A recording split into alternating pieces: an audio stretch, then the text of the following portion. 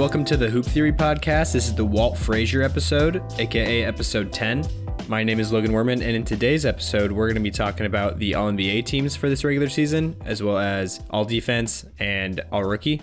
And just for fun, let's just go in the reverse order of how I just listed them. So starting off with the All-Rookie first and second teams. All-Rookie teams weren't really that hard for me this year, I don't think. I think there's a clear top three. And then right after that, there's also a next tier of three. So there's a clear top six, I feel like, and there's a clear top three as well, if that makes sense. I think there's a really similar thing in the MVP discussion also, to be quite honest, and, All NBA, because that's almost the same conversation. But yeah, I'll get to that later. So with the All-Rookie, I'm going to go with Cade as the first guard on my All-Rookie first team. Cade Cunningham, first pick of the NBA draft last year. He started off the season pretty slow. He was injured for a lot of the beginning of the season. But yeah, even when he came back and started playing, he was, he just really wasn't hitting his shots all that much. But, he definitely progressed as the season went along. He became more efficient, and you could see, that poise that he plays with just kind of grew. He got more comfortable playing in this league.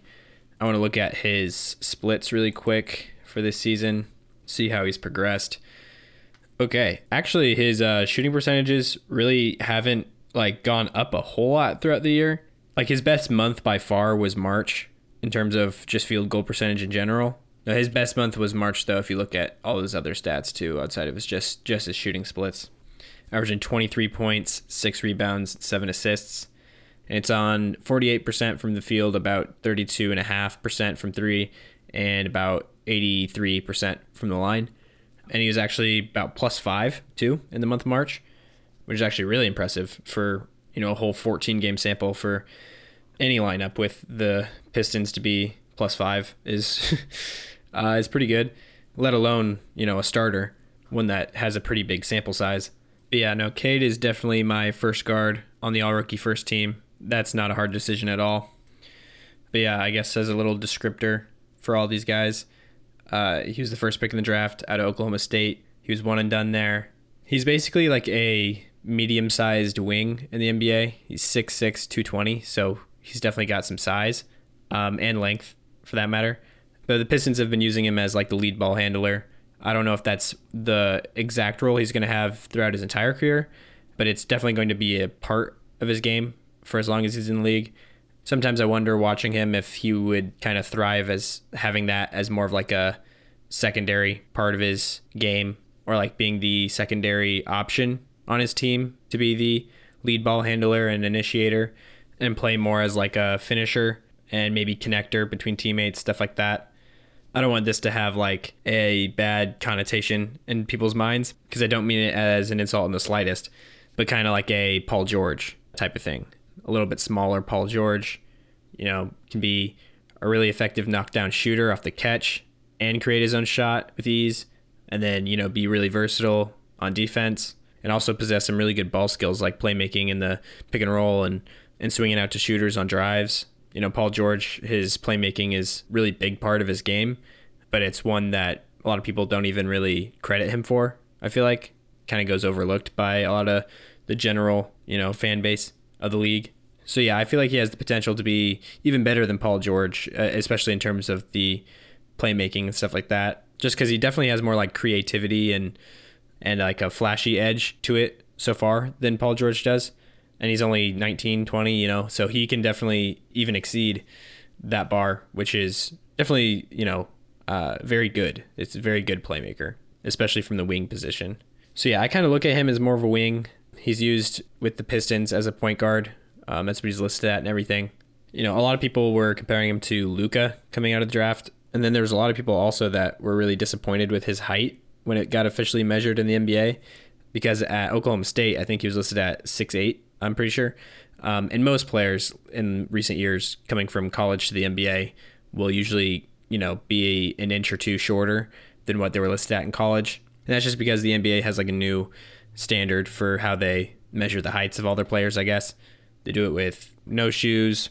And I think they actually have representatives from the league that measure the players, as opposed to just, having the team relay that information to the league with their roster. Basically, like the team can just list a player at whatever height, and that's typically how that works. That works that way in college and high school and all levels.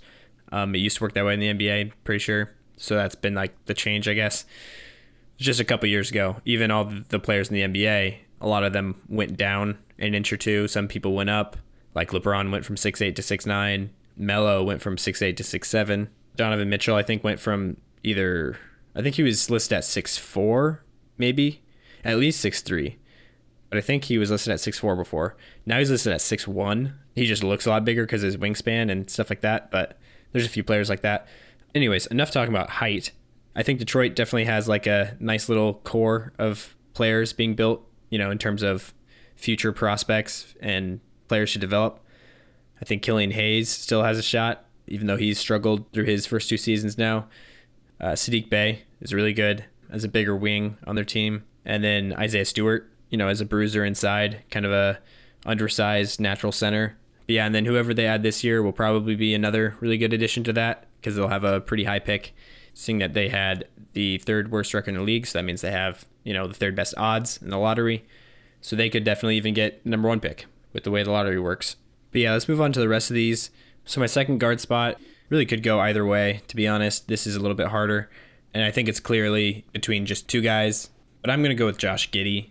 The one thing that was kind of pulling me not in favor of him was games played. But, with all rookie, I guess I don't care quite as much about that. Also, it wasn't by much.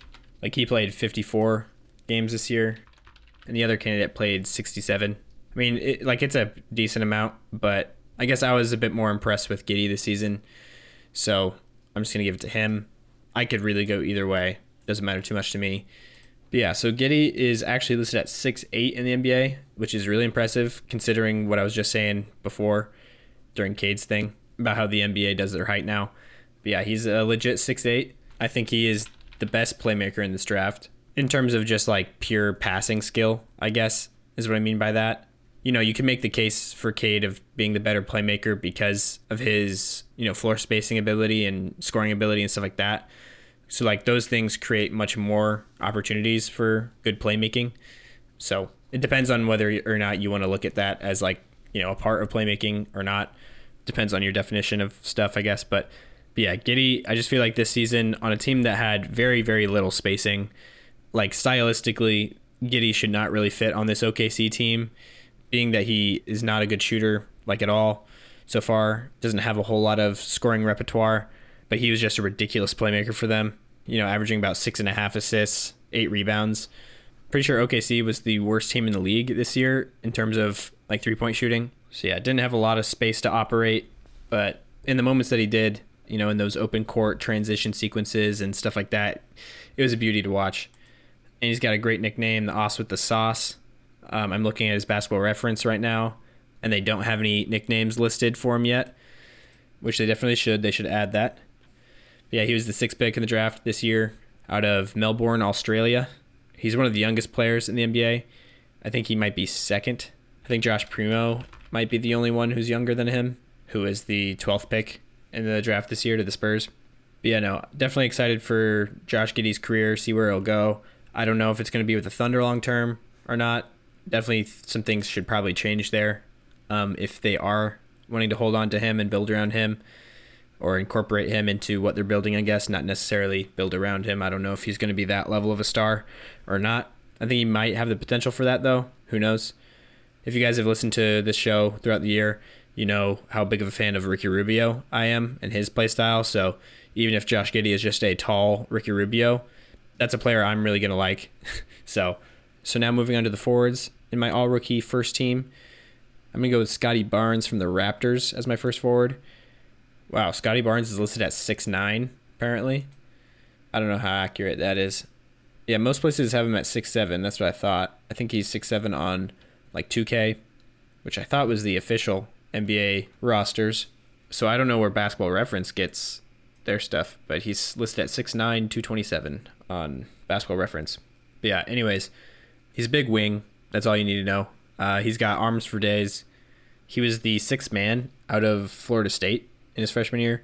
He was the 4th pick in the draft, though, which is the second year in a row that the fourth pick in the draft was a sixth man from Florida State, which is probably something that will never happen again, but who knows? Because Patrick Williams went fourth last year, and he was also the sixth man at Florida State just the year before. So, both big wings, and also both were pretty big surprises. Both of them weren't really projected to go that high, especially at the beginning of the whole scouting process. They both climbed quite a bit, though, throughout that time. And, come draft day, it was basically just rumors or murmurs that, hey, maybe this person could go fourth. What if that happens? But probably not, that type of thing. But they did both actually end up going fourth. So in this draft, at least, that's definitely, shown to be a really good pick. Because I was surprised at the time. I really wanted the Raptors to take Jalen Suggs out of Gonzaga, who ended up going to the Magic at 5, and he did not have a very good rookie season. I still think, it'll turn around for him. But at this point, Scottie Barnes is definitely the more enticing prospect. That's for sure. Another pretty natural playmaker. I think, some really good, descriptions or comparisons of the player that Scottie Barnes is. He's only 20 years old, but he's kind of like, a Draymond Green or a Scottie Pippen, somewhere between those two. I'm not trying to say he's as good as those players.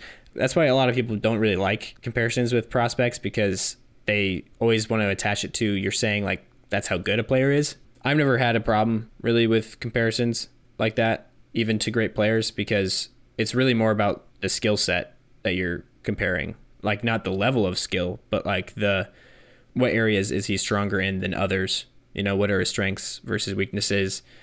You could have a very scaled down version of Michael Jordan, who might not even be good enough to start, but his, a good comparison for him could even be, he's a Michael Jordan-esque play style. You know what I mean? I can't think of any examples off the top of my head, but I think you know what I mean. Yeah, he's been really good defensive player for them this year, as well as just kind of possessing skills across the board. Good playmaker, good defender, really good rebounder at about 7.5 a game. He's had a really good feel, not throwing too many turnovers for a rookie. And his shot selection has looked pretty good too. Not chucking too many threes, which is one of his weaker points, but still not terrible for a rookie. He's over the 30% mark. So yeah, not terrible. And if you listen to my last episode, the one with Jacob, I actually did take Scottie Barnes as my rookie of the year just because he went with Mobley, and I'm kind of torn between Barnes and Mobley for the award. So I just went with Barnes since he chose Mobley, which I'm okay with. I'd be totally fine with either of them winning it. I also get a case for Cade as well, but his is a little bit different. I heard Ryan Russillo make it. He's just been asked to do a lot more for his team than Mobley and Barnes have. Kind of just given the keys fully and been the engine of the offense. Then, he's also defending usually a really good perimeter player on the other team. Barnes and Mobley both kind of came into more established cultures or teams, and they've just really elevated them into good teams this year. The Cavs with Mobley and Allen and Garland, as well as Rubio. When they had all four of those guys healthy, the Cavs were a really good team this year. The Raptors have been a really good team ever since, basically the second half of the season, or maybe the turn of the calendar year, I would say. Ever since Siakam, I guess, kind of turned it on. He kind of elevated his game after struggling early on in the season, and that was kind of the turning point for them, I think. But yeah, Barnes is still a huge part of that team, probably their third best player, and same with Mobley. He's been their third most important player, probably behind Allen and Garland, and then Barnes behind Siakam and Van Vliet. But, Toronto has so many good players, though, too, that you could probably make an argument for OG Anunoby. But yeah, I think most people would agree that Barnes has a really good case, at least for the third best player on the Raptors this year. Maybe even higher for some people. Who knows?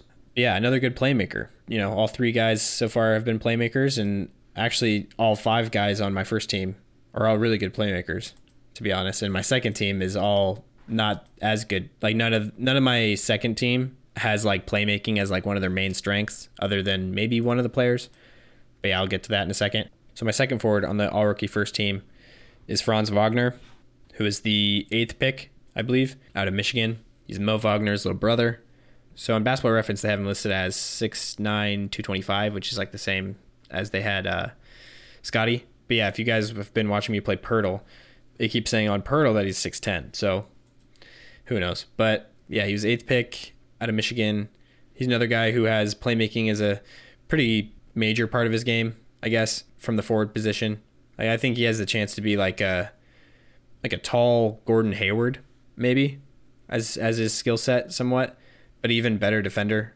Maybe not overall, but like a better one-on-one, switchable, stay in front of your guy type of defender. With Gordon Hayward, I feel like most of the value he brings on the defensive end is more cerebral, like team defense instead of one-on-one. But yeah, I feel like he's probably going to improve his three-point shooting a little bit. He's shot about league average this year at like 35.5%, which is good for a wing as big as he is. But I think he is even better shooter than that when it's all said and done, especially that he's shooting over 86% from the line. But yeah, he played for a really bad Magic team this year that I don't really feel like that he fits like super well into yet. I don't think it complements him all that well. But yeah, I feel like he'll be easy enough to build around or, build into a long-term plan for a team. It'll be fun to see once he does have that, what kind of player he can be. But yeah, and my center on my all-rookie first team is going to be Evan Mobley, who's the 3rd pick in the draft out of USC. He was my number 1 prospect in the draft this year. Like, I had him ranked even over Cade. But yeah, he's been really versatile defensive piece for Cleveland this year. He's been a good playmaker and decision maker on the offensive end as well. Good rebounder, pretty good post scorer inside too. So yeah, and I think he has a really good case for Rookie of the Year, to be quite honest. But yeah, Basketball Reference has him listed at 7 foot 215. When I watch him play, at least, I really feel like he's more like 6'10", but that might just be because he's so thin. Yeah, for his rookie season, he's averaged 15 points, 8.5 rebounds, 2.5 assists on 51% from the field and about 66% from the line. So, making 2 out of every 3. His three-point shot was better at the beginning of the season. I think he was shooting up in the mid-30s, but by the end of the year, it looks like he dropped down to about 25%. So yeah, now on to my second team, all-rookie. I'm going to do this one a little bit faster. So my first guard on the all-rookie second team is an easy one. I think he's definitely on a different level than the rest of these 4 players on the second team, and that's Jalen Green, who was the 2nd pick of the draft out of... I was trying to think of where he went to college for a second, but now I remember he played for the G League Ignite team this past year, so he didn't go to college. But really electrifying, athletic guard. He's definitely a really intriguing player as well. It'll be interesting to see where he goes. But yeah, the Rockets were just really terrible this year, and it wasn't really a great environment for him to thrive in, But he did average 17 points, 3.5 rebounds, 2.5 assists, 34.5% from 3, which is actually not bad, and about 43% from the field. So yeah, Jalen Green is my first guard on the all-rookie second team. Still think they should have drafted Mobley, though. And then there's my second guard on the all-rookie second team. Honestly, my next few positions, like the next 3 players, all kind of, you could say, are guards. The one that's my guard is definitely only a guard. Like, he probably wouldn't slide for being a forward, which I'm pretty sure on the rookie teams, they don't even have a requirement for positions. At least I'm pretty sure. It's just basically top 5 rookies and then the next 5 rookies. But I like to make them somewhat of a, lineup. It's just I'm less strict on the positions than I am on NBA for the most part. So yeah, this, just so you know, this is a really small ball lineup for my all-rookie second team. Yeah, Bones Highland from the Nuggets is going to be my second guard rather, on my second team. I believe he had, if not the best, then like second best or up there with the best scoring outputs this season as a rookie in terms of per 36, just because he played limited minutes, kind of buried on Denver's bench, and Michael Malone doesn't love to play young players. Never really been his style, but yeah, he's been a nice little spark plug scorer for us off the bench, especially in the second half of the year. He took a pretty big step up. So yeah, Bones is going to be my second guard there. And then the next player I have, he's a small wing. You can call him a 2 or a 3. But yeah, I have him as a forward, Austin Reeves from the Lakers, who I believe was undrafted out of Oklahoma. But yeah, he's just been a really, really solid role player for the Lakers all year long. They actually have really needed him in a lot of their lineups as, a floor spacer, 3-and-D small wing. And then Chris Duarte, another 3-and-D smaller wing, is my next forward from the Pacers. I think he was the oldest rookie this season. And he's got a little bit more than just 3-and-D. He has some scoring ability as well in isolation, especially in bench units. And then Herb Jones is going to be my center, my small ball center on my second team. Herb Jones might be the best defender in this rookie class, up there with Evan Mobley. You could maybe throw Scotty Barnes into that, make it top 3. But I think Herb and Mobley would probably be the top 2, to be honest. He's like a 6'8" wing, really lengthy, super versatile. Guards the best player on the other team, pretty much regardless of position. They put him on guards a lot. So he'll guard, Steph Curry one day, and the next day he'll be guarding LeBron. And to do all that as a rookie is ridiculous.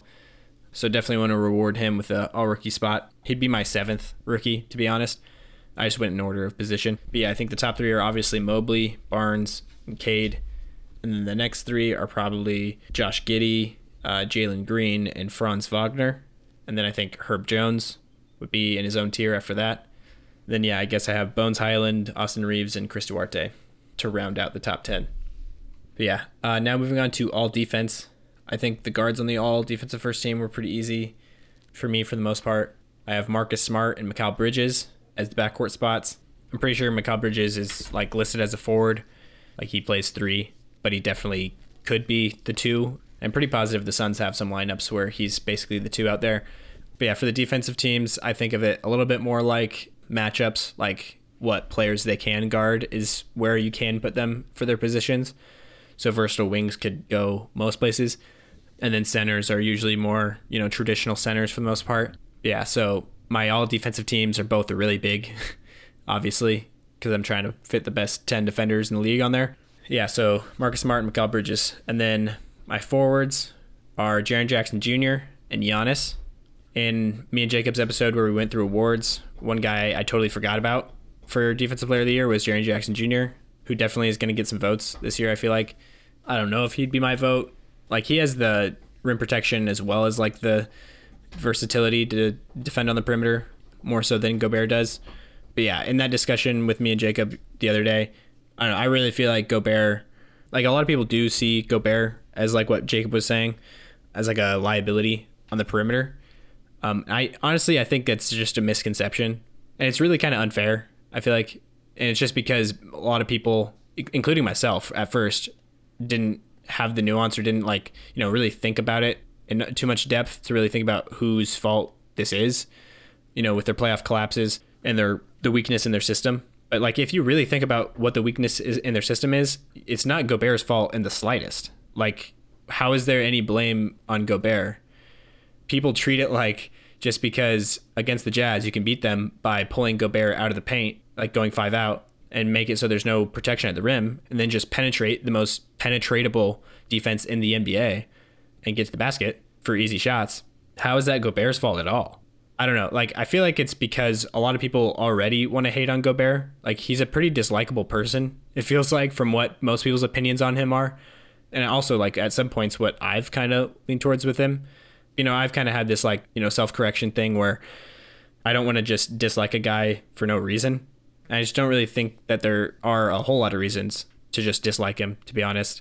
So oddly enough, I've become more of a Gobert defender, usually, just because he has so many haters. And I think it's really, honestly, not fair. I still wouldn't consider myself a Gobert fan, that's for sure. But yeah, anyways, he's definitely the best rim protector in the league. But I feel like it's hard for people to see him as the great defensive player that he is because it's unconventional. We see the highlights of, there's been a couple plays where either Chris Paul or Steph Curry, I think they've both had highlight plays where they pull Gobert out of the paint on a switch, which happens to every big man in the league, any 7-footer who's brought out on an island like that, and against 2 of the best ball handlers in NBA history, and Chris Paul and Steph Curry. And really, not even just 7-footers, even the best defenders in the league have been put on skates by those guys. So it's people see that. I feel like that just helps form their opinion of Gobert's bad on the perimeter or something because he's gotten crossed up by some of the best point guards ever. But I don't know. I feel like more times than not, he recovers very, very well on the perimeter when he switched on to guards and especially wings.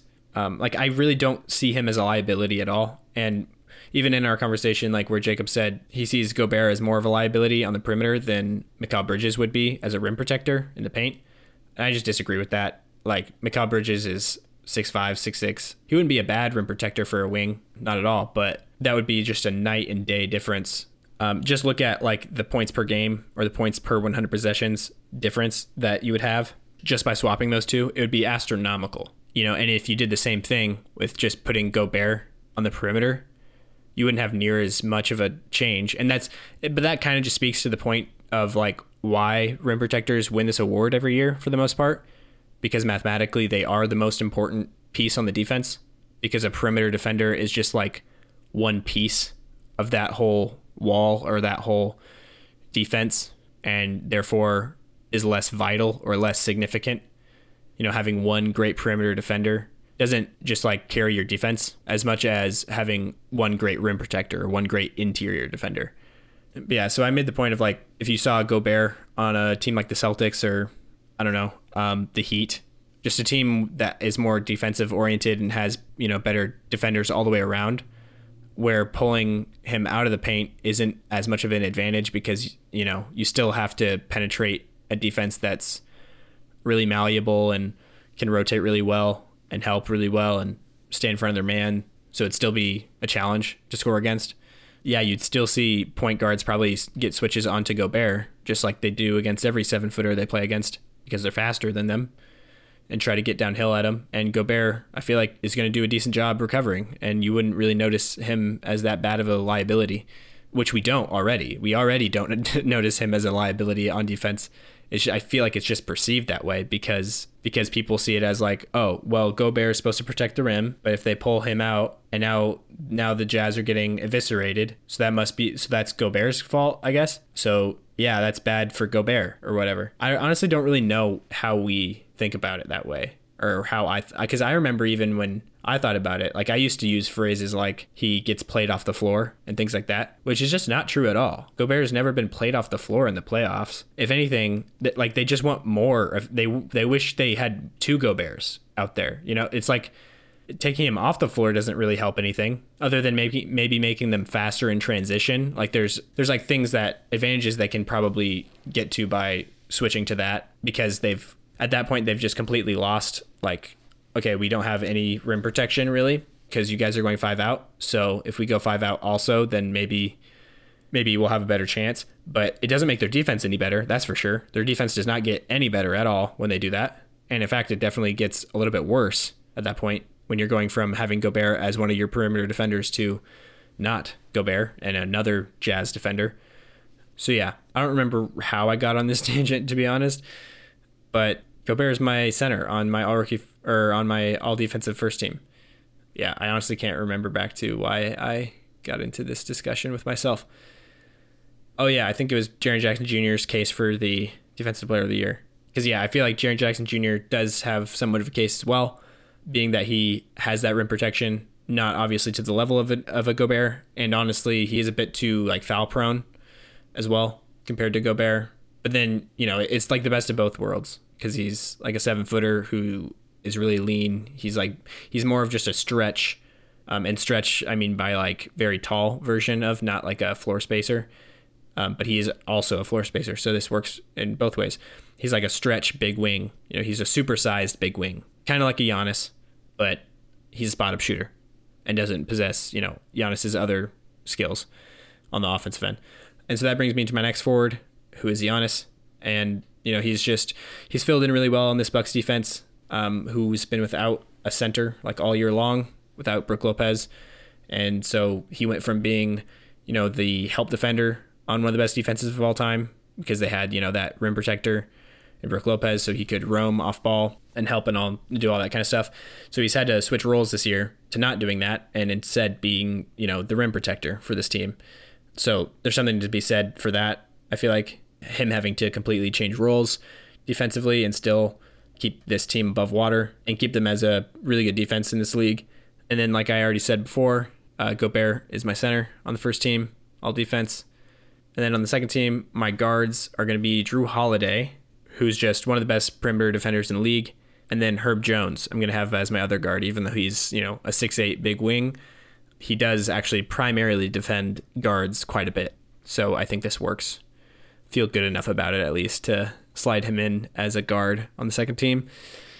And then my 2 forwards are going to be Jared Vanderbilt from Minnesota Timberwolves, and then Bam Adebayo from the Miami Heat, which Bam would probably be first team if he played more this season. He only played 56 games this season, so that's like a whole 26 missed games, So, and then as my center, my all-defensive second team, I have Time Lord, Robert Williams from the Boston Celtics, who this year has kind of been playing that Giannis role from last year that I was just talking about, or, the role that Giannis usually plays throughout his career as more of the roaming help defender off ball. It's also like a Draymond. I just noticed, just because I brought up Draymond's name as a comparison, that I don't have Draymond on an all defensive team, which is probably a mistake. He just didn't come to my mind for some reason. I made these kind of quickly. But he did only play 46 games this year. Draymond, that is. So maybe, he's probably eliminated.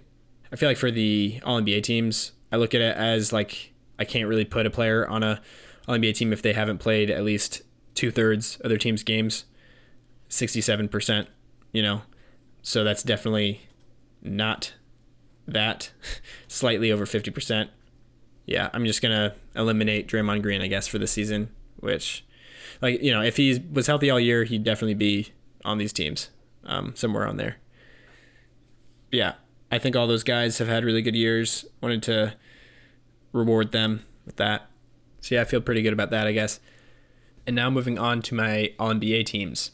So the All-NBA teams were really hard for me, so I actually made 6 of them. So I'm going to give you my 6 All-NBA teams, starting with the first team. Let's start with the main guys on here. And I think the best 3 players in the league this year, like by far, were Jokic, Giannis, and Embiid. And so I have Jokic and as the center spot. And I kind of cheated a little bit and put Embiid as my second forward and Giannis as my first forward, which all 3 of these guys you could consider centers.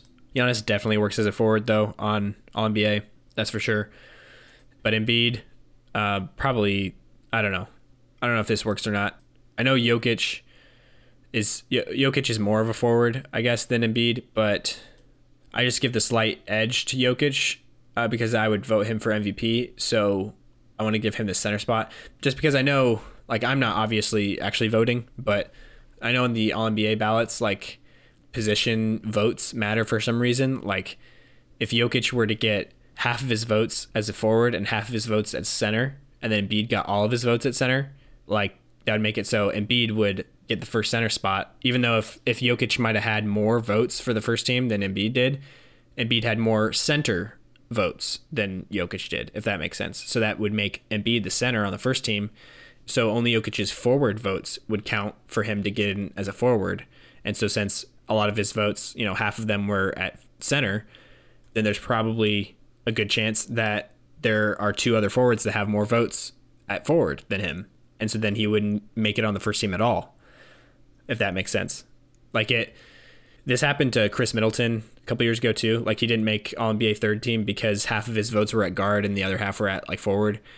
So then, somebody who had more votes than him at guard got in instead of comparing it how many votes he got total is dumb.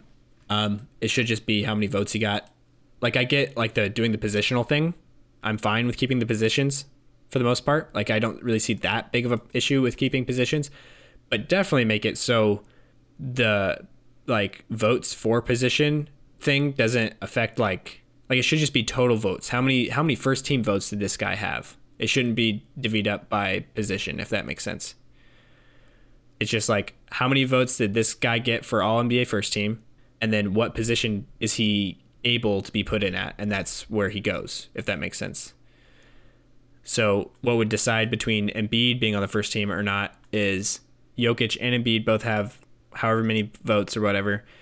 But yeah, if Jokic has at least in the top 2 of all forwards in total votes, including his votes from center and forward, if he's in the top 2, and Embiid is also, his total votes would be in the top 2. You know what I mean?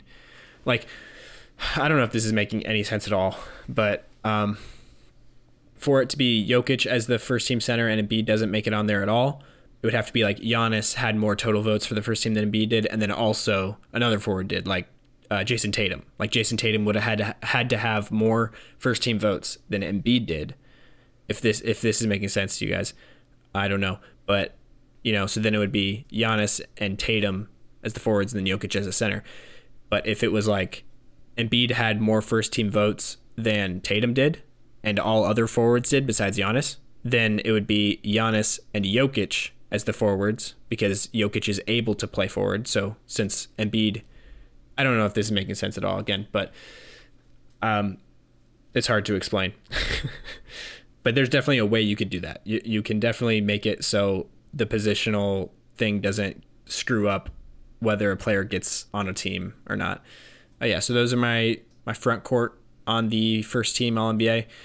And so then my back court, this one's a little bit harder. Like how I said with the rookies, how I feel like there's a top three and then a next tier of three after that. I feel like it's the same with All-NBA / MVP. So like top three, I'd put Jokic, Giannis, and Embiid. And then the next three for MVP / All-NBA is probably Luka, Booker, and Tatum. Maybe Chris Paul as well. I feel like everybody's narrative or what everybody's talking about with the Suns, like they automatically give it to Booker over Paul. But I feel like they're really much closer. I give the slight nod to Booker, but I really don't feel like they're that far apart. I feel like everybody also was treating it that way because Chris Paul got hurt. But if you look at like how they ended up at the end of the season, Chris Paul only played 3 less games than Booker, and it wasn't that bad at all. Like Chris Paul has played 65 games this year, which is like not that bad. He hasn't missed like a crazy amount. And then Booker's played 68. But people are treating it like Devin Booker is the clear number 4 in the MVP race, and then Chris Paul is like completely disqualified from it, is what it feels like, at least. But yeah, I have Luka Doncic and Devin Booker as my backcourt, my All-NBA first team. I have Luka as my first guard, just because I feel like he's, being the offensive engine for that team, doing everything for the Mavs, and Booker having a much better roster around him, as well as having another co-star in Chris Paul for the majority of the season. Like, I get Suns best team in the league by record and everything, but I feel like there's a lot of reasons to explain that. I think they have a better coach, they have a better roster. Booker has, like I just said, another, All-NBA co-star in Chris Paul. So yeah, I give the slight edge to Luka for that one. So then on my second team, I obviously have Jason Tatum as my first forward, Chris Paul as my first guard, and then I have Steph as my second guard, DeRozan as my second forward, and I have Karl-Anthony Towns as my center, which, Towns didn't make a great case for himself in the play-in game the other night. Play-in doesn't count for regular season. So, yeah, and then on my third team, this one's pretty hard for the guards. The third team is the hardest for me. I do have right now Donovan Mitchell and Trae Young on my first team, or on my third team rather, for guard. But Ja Morant obviously is the other guy that I feel like should be in there. Like he was on pace at the beginning of the season to be in the first team, as a first team guard. But then Luka made a jump up throughout the season. Ja missed a lot of games, and then also his team has just played a lot better without him than they have with him, which I don't think is really like all that big of a deal. I think that's probably a little bit more of a fluke with shooting percentages, like teams they went against just shooting not as well against them, and also a bit of a misdirection thing where, team comes in more confident and, gets caught off guard because they're going in playing a team without their best player, as well as offensively, you're not really knowing what to expect playing the Grizzlies, what their game plan is going to be offensively without Ja. And so I think they kind of surprised some teams with being able to still create on offense and just kind of completely change how they played with him out. And then obviously defensively, they're at least a slightly better team without Ja, because the guys they have coming in there to fill in are a little bit more, defensively oriented, like D'Anthony Melton. Maybe I don't know who would be the better defender out of Ja and Tyus Jones. Ja's a little bit bigger and rangier, obviously. So I don't know. But I think obviously without Ja, just on defense, you have a little bit of an improvement, which isn't, I don't think, that big of an insult. There's lots of players that you could say that with, pulling Trae Young out of the Hawks. Like, it's obviously a worse team, but defensively you can make some better lineups without Trae.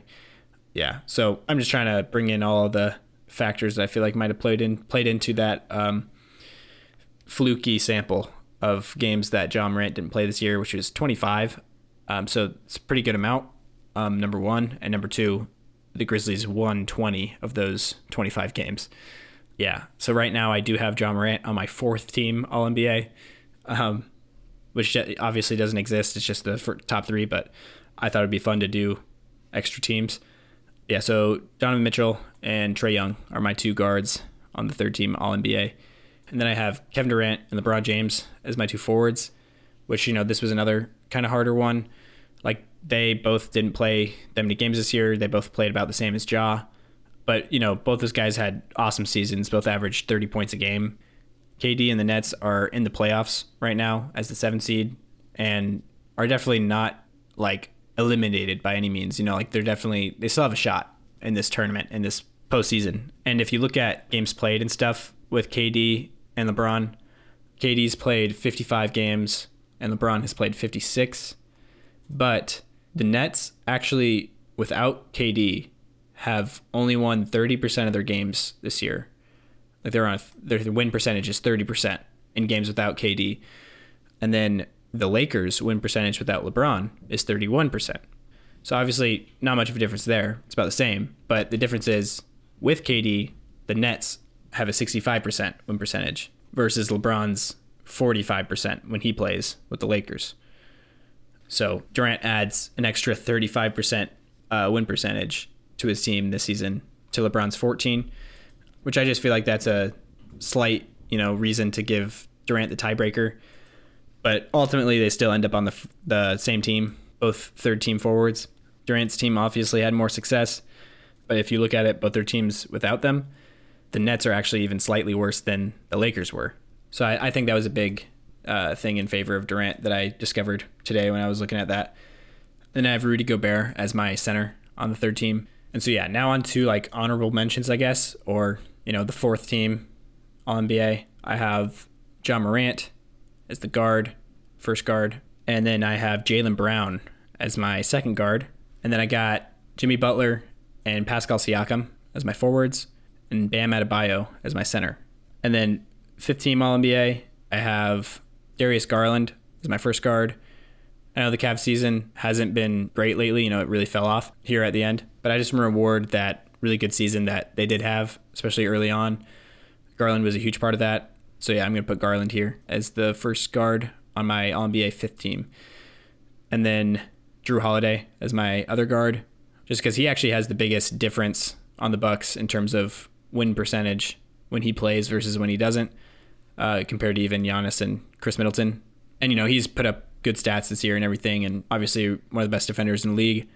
Yeah, he has a plus 43% win percentage when he plays. So the Bucks won 70% of their games this year when he played versus 27% of their games without him.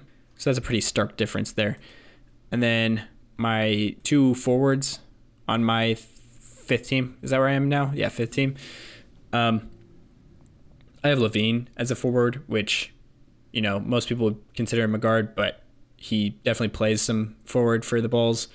And I'm on my fifth team now, so I feel fine with putting him at the 3, So I have Zach LaVine as my first forward on the fifth team. And then I have Jaren Jackson Jr. as my second forward on the fifth team. And he's actually played 78 games this year, so only missed 4, which is the most out of everybody so far.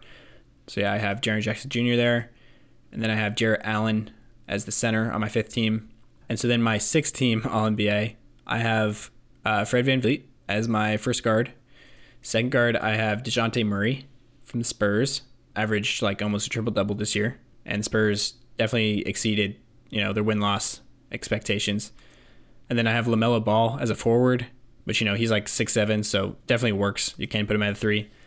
Also, this is my sixth team All-NBA, so I am being a little bit more lenient with the positions. And then I have Chris Middleton as my other forward. And then I actually have Jonas Valanciunas as my center on my 6-team All-NBA. Just because, the Pelicans are still alive right now. They're going to be playing for that 8 seed tonight in the play-in tournament. And Jonas Valanciunas has been arguably their best player this season, to be honest. Yeah, so then I guess these are the actual honorable mentions because these are guys there were candidates for being on one of these teams, but ultimately didn't make it on one of the top 6 teams. And that's Kyle Lowry, Mikal Bridges is another one. I guess you could put Brandon Ingram in there as well. I haven't looked at how many games he's played. I had Middleton over him. Didn't think too hard about that one. Yeah, and he's only played 55 games this year. And maybe CJ McCollum, I guess, as another honorable mention. So yeah, those are my All-NBA teams. Hopefully you can remember those. Luka, Booker, Giannis, Embiid, Jokic, his first team. Chris Paul, Steph, Tatum, DeRozan, and Towns is my second team. And then Mitchell, Trey, Durant, LeBron, and Gobert are my third team. And then Morant, Jaylen Brown, Butler, Siakam, Bam, fourth team. Garland, Drew Holiday, Zach LaVine, Jaren Jackson Jr., Jared Allen is my fifth team. And then finally, Fred VanVleet, DeJounte Murray, LaMelo Ball, Chris Middleton, and Jonas Valanciunas are my sixth team. So there we go. Thank you guys for listening. Go check out the YouTube channel. Like and subscribe over there. Also, follow the feed here on Spotify if you haven't. And if you would, please also leave a rating, which I now just discovered is on Spotify for podcasts. Never really paid attention to that before. But yeah, so if you want, leave like a star rating review. But yeah, so I'll talk to you guys next episode. Thank you for listening.